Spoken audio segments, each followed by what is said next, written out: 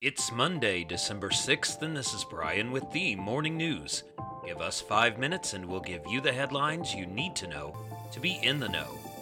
Bob Dole, widely respected leader of the Senate and Republican nominee for both president and vice president, died early Sunday morning in his sleep, the Elizabeth Dole Foundation said. He was 98 years old. House Speaker Nancy Pelosi ordered the flags at the U.S. Capitol to be flown at half-staff in remembrance of Mr. Dole. Mr. Dole was a fixture on the Washington scene for more than half a century and a national leader of the Republican Party for nearly as long. As a legislator, and ultimately as leader of the Senate, he played a role on a staggering list of legislation touching every aspect of American society: voting rights, Social Security, food stamps, child nutrition, and the North American Free Trade Agreement. In his later years, he became best known for championing causes near and dear to him and other members of the World War II generation. He was a driving force behind the creation of the World War II Memorial on the National Mall, and then adopted the cause of the Freedom Honor Flights, organized trips to Washington for World War II veterans so they could visit the memorial built in their honor. In other news, Congress is racing against the clock to complete a series of must-pass pieces of legislation, with Democrats also pushing to finish their roughly $2 trillion social and climate policy legislation by the end of the year. The scramble is coming as President Biden confronts low polling numbers and high inflation, and as the Democrats are increasingly worried about their ability to retain the majority in the House in the midterms next year. Lawmakers are under pressure to pass the bills ahead of contentious campaigning that will start in earnest in coming months. Congress is expected to focus this week on the defense policy bill known as the National Defense Authorization Act, which was held up in the Senate last week over provisions regarding Russia and China. Instead of the Senate passing its own bill, a compromise bill, negotiated by leadership in the House and Senate, is expected to come to the House for a vote as early as this week.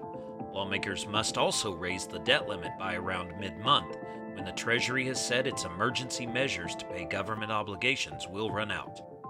In other news, Russian President Vladimir Putin is expected to extend his country's close defense ties with India this week on a visit that highlights the challenges facing the U.S. as it courts Indian assistance in countering China. Mr. Putin and Indian Prime Minister Narendra Modi are expected to sign agreements including one extending military technical cooperation until 2031 and another to produce more than 500,000 Russian-designed rifles in India. The two leaders' summit in Delhi on Monday comes as the U.S. considers whether to impose sanctions on India over its purchase from Russia of the S-400 surface-to-air missile system, delivery of which is now underway. Although the U.S. is ultimately expected to waive sanctions on India over the S-400, American officials have urged Delhi to cancel the deal, warning that it undermines efforts to improve interoperability between the U.S. and Indian militaries. And, inside Ford Field yesterday, Detroit Lions fans experienced something that hadn't happened there in over a full calendar year: a win. First-year Lions coach Dan Campbell will no longer have to field questions about a winless season as Detroit upset Minnesota 29-27 for its first regular season win since December 6, 2020, behind a walk-off touchdown catch by rookie wide receiver Amon-Ra St. Brown from Jared Goff as time expired. It also marked the Lions' first victory at home since November 15, 2020. The Lions were playing inspired football on the heels of the fatal shooting Tuesday at Oxford High School, which is located a little more than 30 miles outside of Detroit. At halftime, the Lions held their largest lead of the season after going up 20-6 and ended their drought of going 10 straight games of being held under 20 points. Detroit also snapped an 8-game losing streak against the Vikings dating back to 2017.